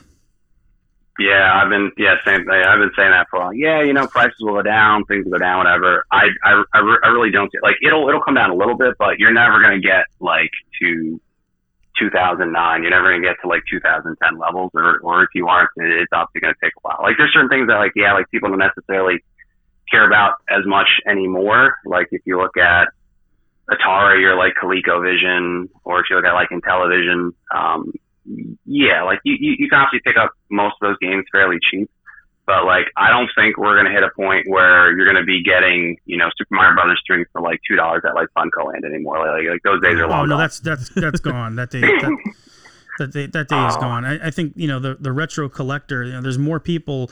Like I was talking to Trent earlier today, because my little guy had a basketball game at the basketball, or the church, and you know, all these guys that I'm seeing there, all these dads, you know, they kind of know a little bit about, you know, what I do and my hobby and everything. And these guys are just like hungry and thirsty they want to play NBA Live 95 and like, you know, Gunstar Heroes, and like they've got these old memories. And so when you get this demographic of people who now they have the resources, right? People have real jobs and they're able to make some money, where when we were kids, we weren't able to do that. And you're going back and you're getting you have a finite resource of these games and trying to get them, or these consoles. It's only going to drive that price up. And you see what happened during the pandemic, where everybody was home and they're like, you know, I want to get back into my old hobby, and just what happened to the prices there. Oh, absolutely. Absolutely. And yeah, exactly what you said before. Like, there's something rolling out new, like, every single week. So, like, you have the OSSC, you have the Retro Kink. We have so many more options to play these retro consoles on modern TVs. And again, you can still get, like, a CRT for free. Like, you can still pick those up. I'll tell you what, though, they're starting to charge for them. You go down to, like, the local game store, and they're charging, they're starting to charge $20-$25 for a nice CRT. So that's the other thing too, guys, is like, if you're out there and you see a CRT on the side of the road, pick it up, see if it works, hold on to it, store it if you can, because I'll tell you what, there's nothing like playing a light gun game like Virtua Cop or Lethal Enforcers or House of the Dead 2 or, one of these games, even the PS2 ones like Time Crisis, Time Crisis 3, Vampire Knight, Crypt Killer. Oh yeah. Crypt Killer is better than I haven't played that one. I have it. Like, actually, I'm ashamed to admit that, and this is why I need to update my collection. Like, I have a little spreadsheet. I have 2 copies of it, but I haven't played it yet. Oh yeah, nice. 2 copies for the Sega Saturn, of course, right? I have it for the PS1. I figured not, but I said, well, maybe I'll try. Maybe we'll try. Marcelo, what's the would you say is the hardest mod, like, or repair that you've done that you actually got to work? So I'd say working on the 3DO RGB mod is actually the hardest. So if you can do the 3DO RGB mod, you can do pretty much any kind of, like, HDMI mod. So basically, if you look at N64 digital, you look at, like, the Sega Dreamcast HDMI mod. Those ones, like, it requires fine pitch soldering. For the most part, you can do it under the microscope. You might be able to do it without it if you have some kind of magnification. You have, like, a little, like, you can use your phone to zoom in, and you can use Plus to do that. But on this 3DO, it just has a lot more, like, finer pitch pins. So the pins are a lot smaller, basically, in between.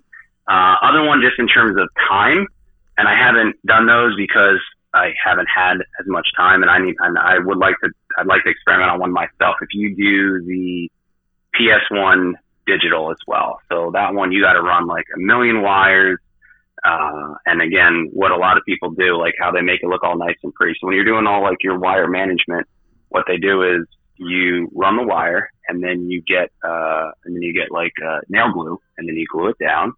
And then you get the next wire, you run it all nice, you run it right next to it, and you do the same thing. And it's just very, very time consuming to actually go and do that. But if you were going to do, like, the PS1 HDMI, if you were to do if you do any mod that's like HDMI, like, yeah, it's going to be really, really difficult. Difficult consoles to work on. A good question. Probably anything modern. So same deal. If your Xbox HDMI thing goes out, to replace the HDMI port. If you have the right tools, you can do it. But I would not make that the first mod. And then same thing with, like, PlayStation 4. If you mess up the actual, like, port itself, and again, those are things that really annoy me about modern consoles right now. Like, I had a customer, it was a grandma, and she's like, "Oh, I bought my son's, like, PlayStation 4, and, like, it doesn't read disc or anything like that." And you think, like, all right, it's just really dirty and stuff like that. And basically, trying to explain to an old lady that, like, all right, so the problem is, so there's a chip, it's called the Renesas chip. And on that model, that chip only belongs to that PlayStation 4. So really? Even if I could, yes. So that one, it's actually married to the board. So certain models, you can basically take that chip off of the actual drive board and you can swap it. On this one, it's not on the drive board. That chip is on the motherboard and it's married to the board. So that's a situation where, like, you're trying to explain to this, like, 7-year-old grandma, be like, "Well, I know exactly what's wrong with it. It's this thing right here. Well, can you take it out and put it in a new one?" "No." "Why?" "Because Sony sucks." Like, and it's like trying to explain that to her. It's like, "Well, I don't understand. Like, what do you mean?" I was like, "That chip is married to that board, like forever and ever, amen. That chip is married to that board. There's nothing you can do about it." So on the positive side, basically his PS4, I guess it was a slim model. I think it turned into a PS4 all digital. So again, it wouldn't play disc because of that. You can't swap the drive. Yep. So there's pretty much nothing you can do except obviously download games on that. But that's something too where, like, that's a relatively new console. So that's the part that's obviously most frustrating. Modern stuff, It's a lot smaller. Stuff is like really, really compact. And then you end up having to like upgrade your tools. So like an Xbox like One X, same deal. If you have to replace the retimer chip, it is just like it takes a ridiculous amount of heat to get that chip off the board. It's just really annoying. It's really, really tiny little chip to actually do. It's easy to knock off like a smaller component and stuff like that. So more modern stuff ends up being a lot more complicated. It's crazy to think that these modern systems are failing as fast as they are. It's like, when we were kids and we had our Segas or our Super Nintendos, it was like nothing could break those things, You pour some Coke in it and it wouldn't do anything, just like almost indestructible. At least it seemed, at the time. But, these maybe it's just cheaper components that they're using now, even though they're more high powered. Sometimes you have like smaller components. You don't have the same like ventilation, a lot more like moving parts. But heat. It is possible. Yeah, you have a lot of heat with that. But like stuff like that, they're not really planning on keeping an Xbox like One X forever. Like that was never really like the intention. So I mean, hate to say, but like times have changed, Mm-hmm. So, but stuff like that, like they obviously should know that. Like, so for example, on the PS4, there's a part of the board that's called the South Bridge, and on some of the old PS4s, like all those are going. And then it's funny, a buddy of mine, Repair Legion, same deal. He's like replacing it on the PlayStation 5. He ends up having to like reflow the solder. So you have a on bunch a of like PlayStation 5? Yeah, already. I was like, seriously, already? How's that even possible? Yeah. But yeah, you have a lot more heat. The solder like cracks, it breaks, and again, anything in terms of that connection, it just ends up breaking. The other thing that ends up being an issue is that there's not as much documentation for newer stuff versus like older stuff. Like older stuff, you can pull the schematics, you can say like, all right, like so I had one where it wouldn't output video over like composite.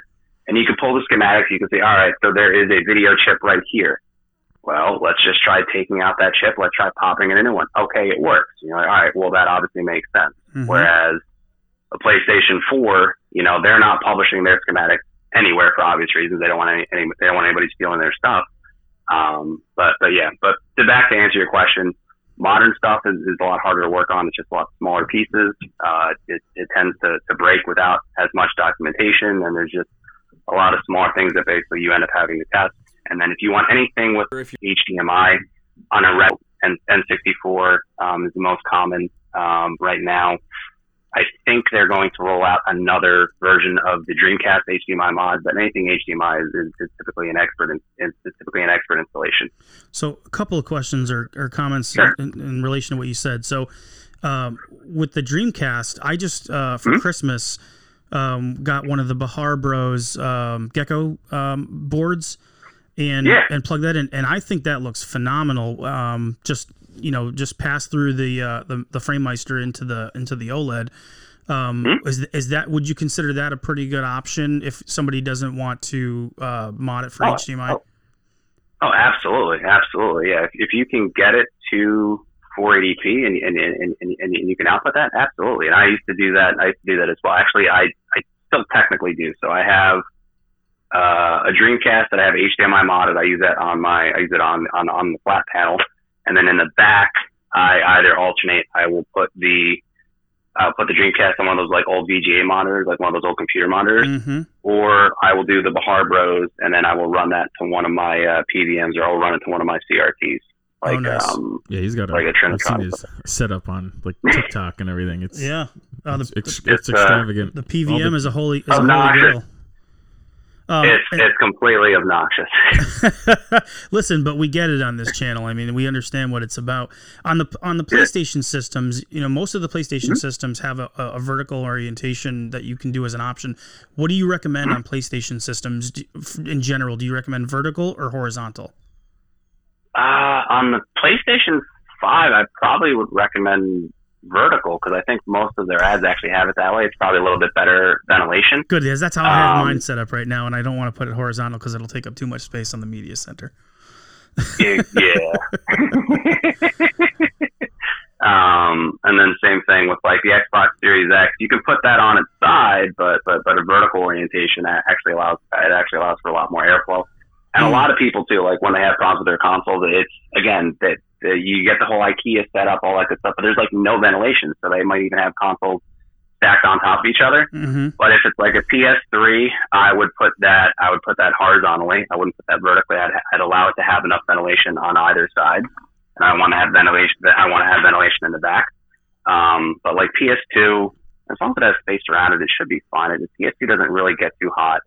Nintendo Wii U, all that stuff. Like it's not really going to get too hot. But as long as you have enough area around it and you're cleaning it, it really shouldn't matter in terms of the PS2 versus horizontal or whatever. The only other thing to consider, and that would be if you use it a lot. If you're doing it vertically, inserting the disc in and out, you have a little bit more gravity, obviously pulling down over the years, than versus if you just lay it horizontally. When it ejects the disc in and out, you don't have as much force pulling down on it, if that makes sense. Mm-hmm. That does make sense. So the question that I wanted to ask you, of all the questions that I'm asking you here, relates back to me personally, sort of in a way, but it's good for anybody who wants to get into it. So, I've got a soldering iron. I still haven't pulled it out of the box. I hate to say that, but I get this nervous feeling about kind of getting into the solder game, because I've pulled apart an NES. I've replaced the 70-pin connector. I've actually pulled pins back to fix the original connector. I've replaced a DVD drive inside of a Wii. I've done some of those things, but in terms of soldering, that's the stuff that I kind of am reticent to kind of get into. And you may have done a video on this. I'd love to see it if you haven't, or if you could put it together, some kind of video on like how to kind of get started, if you'd be so willing. But what do you what's the advice that you would give someone who wants to kind of get into the mod repair game and kind of get started in it? What would you recommend? How would you get started in that? The easiest thing, if you just would want to put out an ad and just say, "Hey, I'm looking for broken comps." You can even say that too. I'm trying to learn or whatever. I've got them. I've got a broken Genesis 2. I've got a couple broken Game Gears. So every Game Gear will actually need to have will need to have all the caps replaced. Every single one. That's the ones the ones I have. That there's, I think 3 of them. One of them's yours, the blue one. Yeah. Are the capacitors? You could tell because the screen is all screwed up and the sound doesn't work. Yep, exactly. So every single one of those. You could start with one of those because you can get those actually fairly cheap.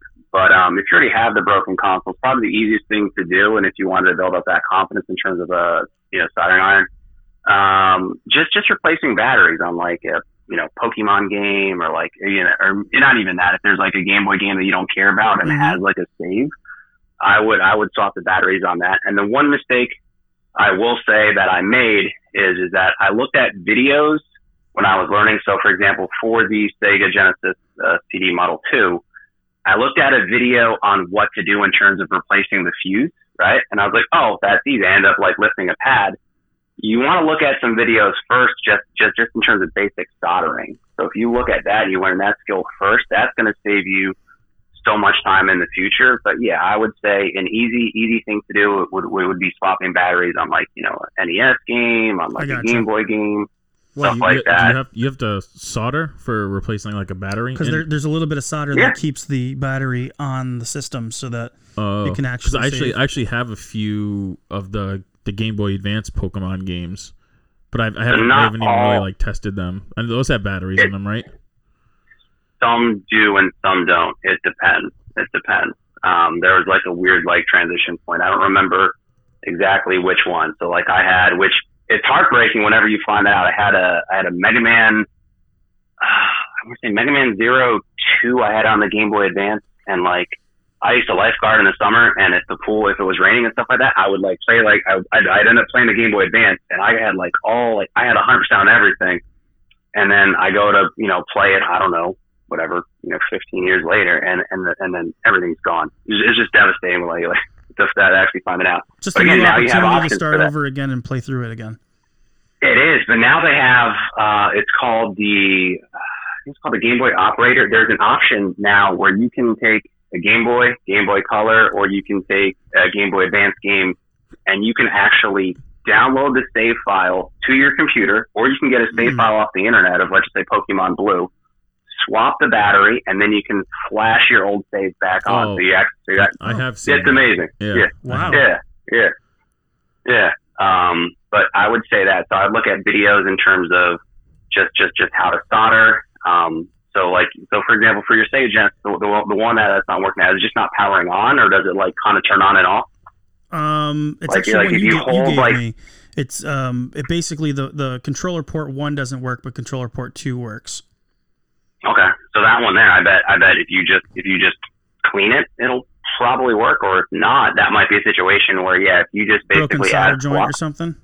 Yeah, you just add flux and you can heat everything up. And again, I have a buddy of mine. He's up in Canada. His name's Rich, but he goes by Video Game Restoration.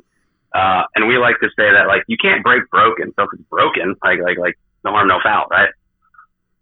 Say again. Yeah, he said if it's already broken, then I mean you Yeah, can't so you make can't it worse. you can't break broken, Oh, right? yeah, So you might as well yeah. just try it on that. Here. Yep. No, that's true. That's true. So, well, that's good advice. But yeah, I would start small. So yeah, you have a situation where something maybe not powering on, stuff like that. If you have like a Sega Genesis or like a lot of these older consoles, a lot of times like it'll only work if you hold like the power jack a certain way. Mhm. So that's a situation where you just need to literally just add a little bit of flux and you could just reflow the solder joint and pretty much it. And that's Wait, like a 5-10 minute repair. Wait, so when you say I'm not quite sure. So what do you mean when you say flux? Flux like the gel that you put on that actually allows the solder and Yeah, the solder so- joint so- to Oh, that's what it's. Oh, Yeah. okay, like that the wire, sap, like the sap that that you little put on metal spiral wire, right? The thing. the actual, No, the no, actual, so- the actual orangish sap that kind of comes. that Yeah. you can get. It's like a gel. Oh, You okay. add it. Some of the wire comes with it inside of the wire, Oh, okay. right? So, yeah, Yeah, I so wasn't sure. so you can do either way. So you can get a solder, which is basically the metal. So all you're doing is just chemistry, right? So you're just basically melting metal. So flux helps everything heat up more. It actually helps prevent oxidation. So it's helping everything heat up quicker, and it helps the metal flow to pretty much to where the metal needs to be. But if you have, and that'll be the other thing I would say, don't cheap out on flux and don't cheap out on solder. So if you're just learning and stuff like that, I would get, it's called a rosin core solder, Mm-hmm. and I would get a fairly good quality flux. And if you can, there's something called solder braid. So if you want to get rid of all the old solder and you want to put new solder in, I would get a good quality solder braid. So like Super Wick is like a really, really good quality solder braid, and that just basically sucks everything off. Do you so like a lot that of better times than a solder sucker? for me, it depends on what I'm working on. No, so I've upgraded, and again, I did exactly that. So you obviously start small. You start with solder wick, you start with solder sucker. So now I actually have a desoldering gun, so it just makes everything quicker. Okay. Got it. It's crazy, right? I know, because I've seen his like Yeah. setup. He's got this. It's like you have like this huge, because you showed me it because you just like fixed it, right? Your whole soldering setup, that like huge machine. Yeah, so it's called a hot air rework station, and it's also a soldering thing. I just fixed that one. I'm gonna sell that. So I have now a better quality hot air station, and then I have a better quality soldering iron as well. I'm just waiting on the tips. I was putting that off for a little bit because the soldering iron that I wanted, all the quote unquote like tips for it, like basically you have like either something with a hook, something with like a chisel, basically what you use to actually like heat up all the points. It's different. You have different tips depending on what brand you have. And I was like, I don't really want to like have to like, buy all new tips for that, because it actually gets pretty pricey, but it's a write off, so it's fine. But yeah, I just upgraded that, and I'm going to end up selling the other one. But you don't need to have like a crazy, if you're just fixing stuff on your own and you're not doing like HDMI, you're not doing stuff like that, you can just get like a basic setup. But if you get something that can do hot air too, you can get that for like $125, $150 on Amazon. You can actually get yourself a fairly good quality station that obviously should float you until you get a little bit better with that. But I wouldn't go nuts. But where I would spend the money, I would spend money on good flux, and I would spend the money on good solder. So solder that has like rosin in the core. And then same thing, I would spend money on a good solder wick, like Super Wick. So you can kind of decide like where you wanna spend the money. But other stuff, it doesn't really matter. Like the soldering iron, like it doesn't have to be anything crazy like that. Like you can get by with a $15, like $20, like Ace Hardware deal, and you can obviously repair a lot of things that way. Yeah, that's actually like, I think I picked up one like a couple years ago because when I started to like resell stuff, like a lot of like electronic stuff, you'd find it, and then you'd open the case up, and then like the batteries would just be completely corroded. So like I'd end up like taking some certain things apart, and then you'd see like a wire came off the solder. So I just kind of got like a $20 cheap one just to be able to like put the cord back on and just make sure it works. Yeah. Because like so many battery operated things, they leave the batteries in, and it's just completely corroded and everything's rusted out. So what you're saying? Like RC cars, stuff like that. Yeah. Yes. Like you just solder it back, really easy to do. Yeah. So what you're saying is once you get into it, it's really not that big of a deal. No, yeah, and again, there's plenty of like yeah, and again, you have plenty of like supportive people and obviously all that good stuff. And again, it's just like anything else. Like it's a skill that you can like pick up. And now we're in a really good spot. So I really like. I'm sure if you've seen My Life Game, have you ever seen Voltar's videos? Who? Voltar. Lord Voltar. Is he the one who made the amp for the Super Nintendo? He did. Yes, that's the guy. Okay, yeah. So he does a lot of videos on like basic soldering and like techniques, what to do if you have like a soldered bridge cool. or something like that. He's on YouTube? Yeah, he's on YouTube. Okay. I wouldn't watch it whenever the kids are around. It's kind of weird. Like my wife's like, "What are you watching?" Whatever. Like he'll throw in like a lot of like different like sexual innuendos and like soldering videos. All right. I'm into it. Yeah, my wife wouldn't be too happy about that if that's going on. So I'll have to watch. That'll have to be when everybody goes to sleep. Yeah, he calls solder. He calls the T1000 juices, stuff like that. The juice is flowing. So I was just gonna ask. So how many? So I know you're like TikTok. Like a lot of times you post one, they'll get like thousands of views. Are you getting like a bunch of requests from TikTok, or how many systems are you like, or repairs are you doing in a week, or do you take like 2 or 3 at a time, get those, and then get to the next ones, or like how does that work? It depends, but yeah, every week now, and that's just like anything else. Like you end up having to like filter that stuff, but I would say probably like a dozen every week coming in, and some stuff like it's actually fairly basic stuff. Where I'll get people doing exactly what you're doing, where they end up sending me like 5 or 6 different things. So like right now, So I have your ColecoVision that I need to do the RGB mod. I have an Intellivision that somebody wants to do a composite mod. I have the 32X. I have a Game Boy Advance SP that not only like it wasn't like powering on. Like if you hit like the right button or if you hit the B button, like anywhere close to the center of it, it would end up like turning off. But then I was like, all right, well, take it apart, try cleaning it, and as he was taking it apart, like it just became so brittle, it ended up like breaking. So but I would say on average, it's like 10 to 12, like a week, depends on obviously what other people want. And then on the side, I'm trying to do a lot more, stuff where I can just sell stuff that's obviously pre-did, but it ebbs and flows. So if I do a Game Gear video, that's pretty much the only request I get for weeks. I did the N64 digital. I'm getting a bunch of requests for that. But yeah, on average, it's like 10 to 12 a week that I have like mail-in requests. And then I'd have other people who are around, like my buddies that, hey, can you do this? Hey, can you do that? But they're also running out of stuff to obviously mod. And that's kind of what's happening with me. Like I've kind of run out of my own stuff to do.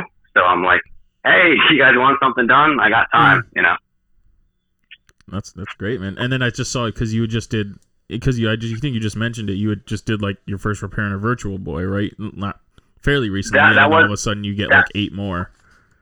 Yeah, so exactly. So that was the first one I did in a while. So that, and again, like that's just how much like I like the gaming community. So I never did a Virtual Boy until last year. So a buddy of mine, he goes like, hey, I had 2 Virtual Boys. Like one isn't like what? It's like who has a few Virtual Boys?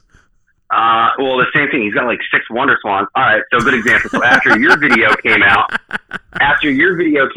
right, a guy's like, hey, I have a couple Atari Lynx. I was like, all right, cool. How many do you got? You've got 6. I'm like, who has 6 Atari Lynx? They don't even. There weren't 6 games for the Atari Lynx. but like same deal. So like then it's just like anything else. Everything like ebbs and flows. But the dude with the Virtual Boy, he had 2, and the first one he's like, yeah, it doesn't power on, or I'll play for a little bit and ends up like turning off, right? And it was something as simple as basically he had a little bit of corrosion on the battery terminal, like basically for that battery pack that goes on the controller. Yep. Right. And I was like, well, that one's fine. The other one, you actually have the lens. Why don't I just go ahead and fix that for you? And again, if I could do like the Dreamcast HDMI, doing that is not very hard at all. And then I did both of them for him. He's like, all right, you can keep one. I was like, shut up. Like, wow. Like I was like, yeah. So I took a Virtual Boy as payment, and then I did that one. And then someone else is like, hey, my Jag CD doesn't work. I was like, sure, no problem. And then he goes, yeah, the only thing I have left is like a Virtual Boy. Do you work on that? I was like, I literally just did one last week. Yeah, no problem. So I have a Virtual Boy and a Jag CD coming in next week. And then I'm going to have to open up pre-orders again. So I do the rapid fire mods for the Atari Jaguar, which doesn't make sense. For your favorite game, Raiden. Yeah, exactly. That's right. To have rapid fire. For Raiden, yeah, that's one of my favorite shoot 'em ups. So. Oh yeah, well, you definitely have to do that then. But like that's the situation too, where like I'm like, all right, no one else will do it, I'll do it. So like there was a guy in Australia, and he had the mod boards and all that good stuff, and I bought one off of him, and I sent him a message that, hey, it works great, I really like that. And he's like, I don't want to do this anymore. Would you consider like doing this? And like, would you consider doing this? I was like, sure. So he sold me all of his stock, and I end up like doing that. So I have to do a run of, I think I have like 20 or maybe like 30 boards left, so I could do another run of like 20 or 30 controllers. Gotta get on that, Trent.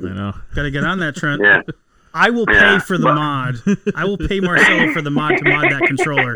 Because and if we can switch gears as we start to wrap up here, Marcelo, and we appreciate your time.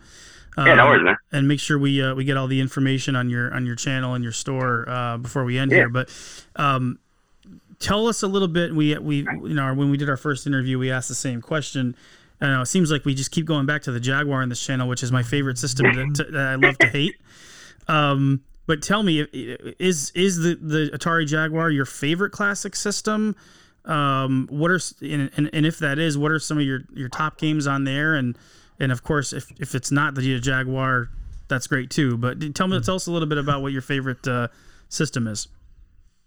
That's all right. So that's a hard one. So just to collect for and to work on, I'm going to say the Jaguar, just because it just has just a really neat history behind it. A lot of people love to hate it. It's a very misunderstood console. Like Mike Tyson. I would say exactly. I guess Jaguar, Mike Tyson. You always make that comparison. Exactly. But I would say in terms of other console, to play, I would probably say the Dreamcast or the TurboGrafx 16. If you look at the libraries for the Dreamcast, for the TurboGrafx 16, they're just really, really solid libraries, right? Very much, and I'll stop you there because we were talking about the ColecoVision, and it's funny, these I call them transition consoles that kind of bridge the gap between two, where the Coleco is kind of in between like an Atari and a Nintendo, where it kind of does some of those things of that generation, but kind of not. Same thing with the Turbo, where the TurboGrafx it's kind of an 8-bit system, but it's kind of not. It's kind of more like a 16-bit. And the Dreamcast, kind of the same thing. It kind of bridges that gap. Really, really solid library. So I agree with you. But continue. Tell me more. Yeah.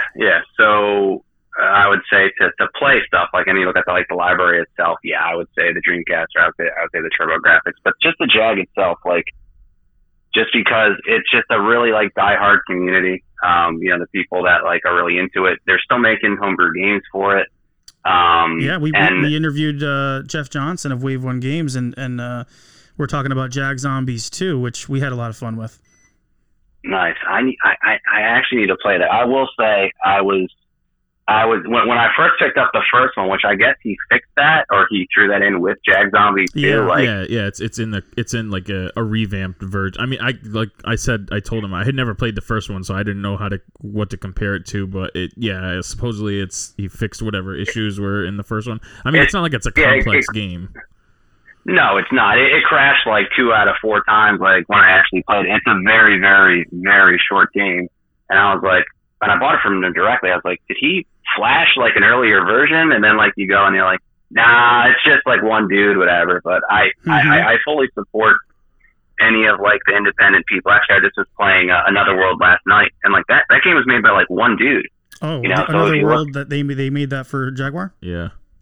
It's so it's out on everything, but like that was made by like one guy, right? So if you look at a lot of the homebrew community, like a lot of it's just like 1 or 2 people, but just the community just is again, it's just a really neat community, and plus like it's one of the few consoles that you can get the whole library in less than like 70 games if you go Jag and Jag CD. Like it's a very, very small library. It's very doable, except for if you can find Atari cards. I was so mad. I tried getting you guys that one too, and like I was like, oh, there's a deal on eBay, whatever. I'm gonna offer them like $20 less or something like that. Like buy it now, and then 2 minutes later it was gone. I was like, oh, I got greedy. Have you been to any of the Jag fests when they've had them?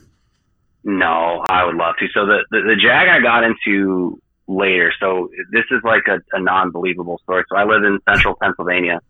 And I got a lot of my retro consoles. I got my Jag at an Amish auction house of all places.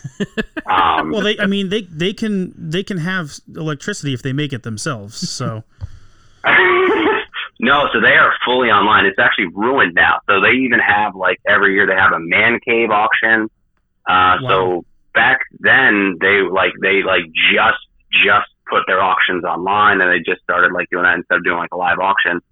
And most of the stuff that like people have nostalgia for, like went for like stupid prices. Like people were spending like $70 on like Sonic the Hedgehog 1 like loose. I'm like, that doesn't make sense. What? But I picked up, yeah, I know.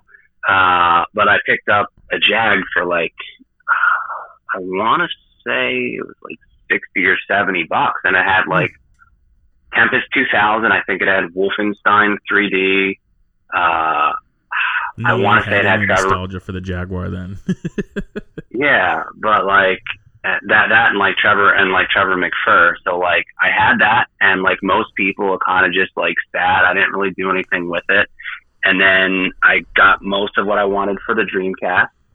So then I was like, all right, what's next? And then I looked at the library and I saw like how small I was. Like, all right, I can do this. And again, it's kind of like anything else. It's more about the hunt. It's more about the actual like experience. Right. So I have just as much fun doing the installs as I actually do like playing the games after I actually mod the console. But that's what it's the Jag all about. itself. Exactly. But the Jag itself, it's a very very misunderstood console. People obviously love to hate it. I still love it, but I also love to hate it. It's a weird conundrum. I feel like I have to go with this because I started with it like a couple of years ago, and I just have to continue it just because. Yeah, exactly. And if you look, so Atari was, again, if you look at that piece of history, so Atari was the fastest and biggest growing company in the United States. It was the fastest growing American company. It was the fastest growing company, right? So if we look at that now, what would be like the biggest company like in the United States? Tesla, like Amazon, Microsoft. So it's kind of interesting. Apple. So it's kind of interesting to see like, all right, so back then that was like the Apple like of the world, and to see like how quickly like those people obviously fell from grace. And just a very, very like interesting story behind that. So just because of the history, and because I think I met Trenton because of I'm pretty sure I met you because of the Atari Jag. So yeah, because it was it was in the one of the Facebook groups because you were selling your the memory track cart. That's what it was. Yeah. You want to win. Someone just asked me about that too, which I'm like, and this is how the markets have changed. Like, hey, do you have one? I was like, before I used to have to like bundle that in to get rid of it. Like I think you can't find it. Because I got my Jaguar like at the end of 2019, and then I think you just I just was the cart. I think it was like $20 or something like that. Yeah, exactly. Something like that. I didn't charge you enough. I looked at prices now. You owe me another $20. I'm kidding. No, it's a beautiful thing, and we appreciate what you're doing, Marcelo, and I love the fact that you love the turbo, because Trenton kind of like looks at me side-eyed, like, you know, you like the turbo so much, but it is a really, really special console, and that library is just so good. Like, it's hard to find a turbo game that's not like at least good, if not phenomenal. Keith Courage, that's the only one. But like, yeah, I have fond memories of like playing like Bonk's Adventure. Yeah, have you ever played Final Last Win? I haven't, but I know from other people talking about it that it's actually a really, really good game, and it's got like a kind of like an adventure type thing where you're racing against other guys and kind of advancing in a campaign, right? Yeah, exactly. And like, if you lose a race, like your dad gives you like $50 and like, get out there, son. You know, if you win the race, you get like, you know, $200. You level up, and yeah, it's a little bit of like, it's kind of got this like, it's kind of like Pokemon, like where you kind of like have this like overworld, whatever. So it's got adventure, and it's got RPG elements and stuff like that. But that game, Ninja Spirit, is great. But that again, that's something that like we had almost like on accident. I had my sister's boyfriend was like trying to show off, and I think like he's like, I don't want this anymore. He sold that to us for like, I don't know, like $40 when I was like in middle or like elementary school. I was pumped, and like back then, like yeah, like nobody had it. So then you can get. Is this when the Genesis and Super Nintendo were popular?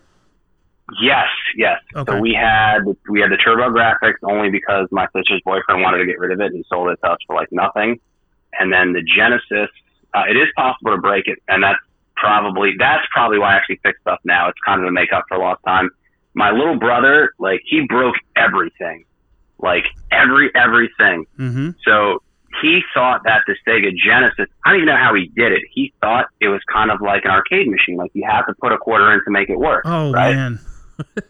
So somehow our Sega Genesis stops working one day, and we go to pick it up, and you just hear there was like maybe $8 in quarters in there. How could you even pick the quarters?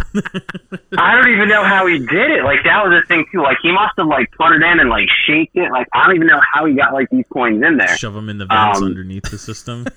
I don't even know how he did. Maybe he even unscrewed it. I don't know. But there was like a buttload of like quarters. Like he would like wipe out like my save for Pokemon Blue. Like if you're playing the game and you rip the game out like while you're saving it, like stuff like that. So that's probably why. So if I were to talk to like an actual psychologist, which I probably should, it probably it all goes back to that Sega Genesis. And like my little brother shoved Lord knows how many coins and quarters inside there. So that's probably why I'm fixing stuff today, because I just have that in the back of my head, but. For somebody who's looking to get into collecting, someone that's looking to kind of grow the hobby, it's a great way to get consoles for less money. There's obviously a lot less competition. It's great to learn that skill. Because again, like, you know, if something else breaks in your house, like my son, his right after Christmas, and again, new stuff breaks quickly. And one of those like Nerf dart guns that's like battery powered. It broke within like 10 minutes, right? And it's like a stupid like wire. I ended up having to like resolder back. So it's not a bad skill to have. It's very useful. But yeah, hopefully that answered all your questions. I know you guys are quite popular. I'm a little bit long-winded. I'm from Jersey, so I talk fast. So I apologize. No, it's cool, man. We appreciate you and everything you're doing, and taking some time out with us. I think it's been a little bit over an hour, so we will bid adieu. But tell everybody how to find you if if they want to maybe learn a little bit more about what you do, watch some of your videos, maybe get a repair or a mod done. Where should they find you? Probably the easiest thing, if you just go to crossfacegaming.com, that has links to my eBay store. That has links if you want to pre-order a modded Jag controller. That has links to my Everyone's TikTok. Gonna be lining up for that. Don't joke about it. I'm sure they're gonna sell out. I know. Yeah, well, I was surprised because like he's like, yeah, like, do you want the rest? And I was like, how many do you have? I think he had like 80 boards, and I was like, I don't think there's that many people that want that. And the first 40 sold out quickly, and then he ended up doing the last 40 just recently. But yeah, if you go to crossfacegaming.com, so I used to wrestle, and I had a really good crossface cradle, so that's the crossface and crossface. There we go. And then gaming is just obviously because of gaming. And then if you check me out on TikTok, so everything is basically just crossface gaming. So if you just go to crossfacegaming.com, that'll have links to everything. Or if you just check me out on crossface gaming on TikTok. Gotcha. It's like the crossface crippler from Chris Benoit. Well, we don't like to reference him. Oh, okay.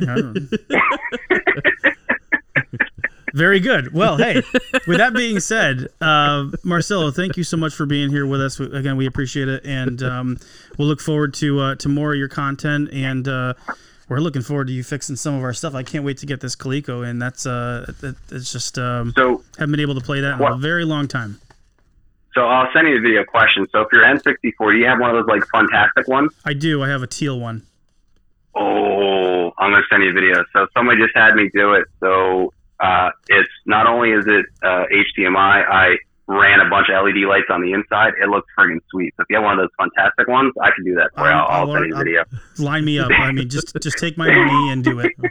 So that'll be the new the 64 that we have in the big setup, and we'll take the NS1 and we'll use it for the for the CRT whenever we want to game on that. Yeah, exactly. Well, awesome. Well, if you guys have any questions or anything like that, or you guys need anything in the future, you guys know how to reach me. Yeah, man, of course. And as far as I know, I'm heading down to Pennsylvania in May, so I might stop at retro game stores and maybe meet up at one of those. Yeah, maybe go to Primanti Brothers and get a French fry sandwich or whatever. Overrated. I thought it was pretty good when we were heading through there, but no. Well, now we're gonna. Hey, listen, if you've got a better place or a better place that makes a sandwich like that, we're all ears. Gotcha. Yeah, I could definitely navigate you guys around here. But cool stuff, man. If you guys need anything, give me a holler. But I will let you go. Thanks, Marcel. Have a great night. Thanks again, guys. Yep. Appreciate you. Yep. Bye. Bye. Nice. Really cool guy. Nice. Really cool guy. Really like a solid guy. Really solid. Really knowledgeable. It's guys like that are keeping the dream alive and then inspiring other people to kind of get into the hobby of maybe modding and repairing, and that's what's going to keep things going. So the more people that we have doing that, the better. The more we're going to keep these things around, but that's where you get all these ultra HDMI mods and all this other stuff that people are getting into to kind of make these old systems available on the new way that we play games and the way our setups are. So yeah, that's the one I want modded the most is my 64. With the Ultra HDMI. Oh yeah. I saw his video, like nice and clean with the HDMI. You send yours, I'll send mine. We'll ship them off. We'll be good to go. It's not cheap, but it's worth it. It's worth it. If you're in a 64, it's worth it. Yeah, because that's like the one. It's like you said. It's like I just had to mod my CDI because I want the best picture, and it's like I get it. It's like I don't get it, but I get it. It's like the CDI is different, but I'm just saying it's like I don't even want to play my 64 unless it's crisp, unless it's like super crisp and clean. I don't want any blurry pictures. That's it.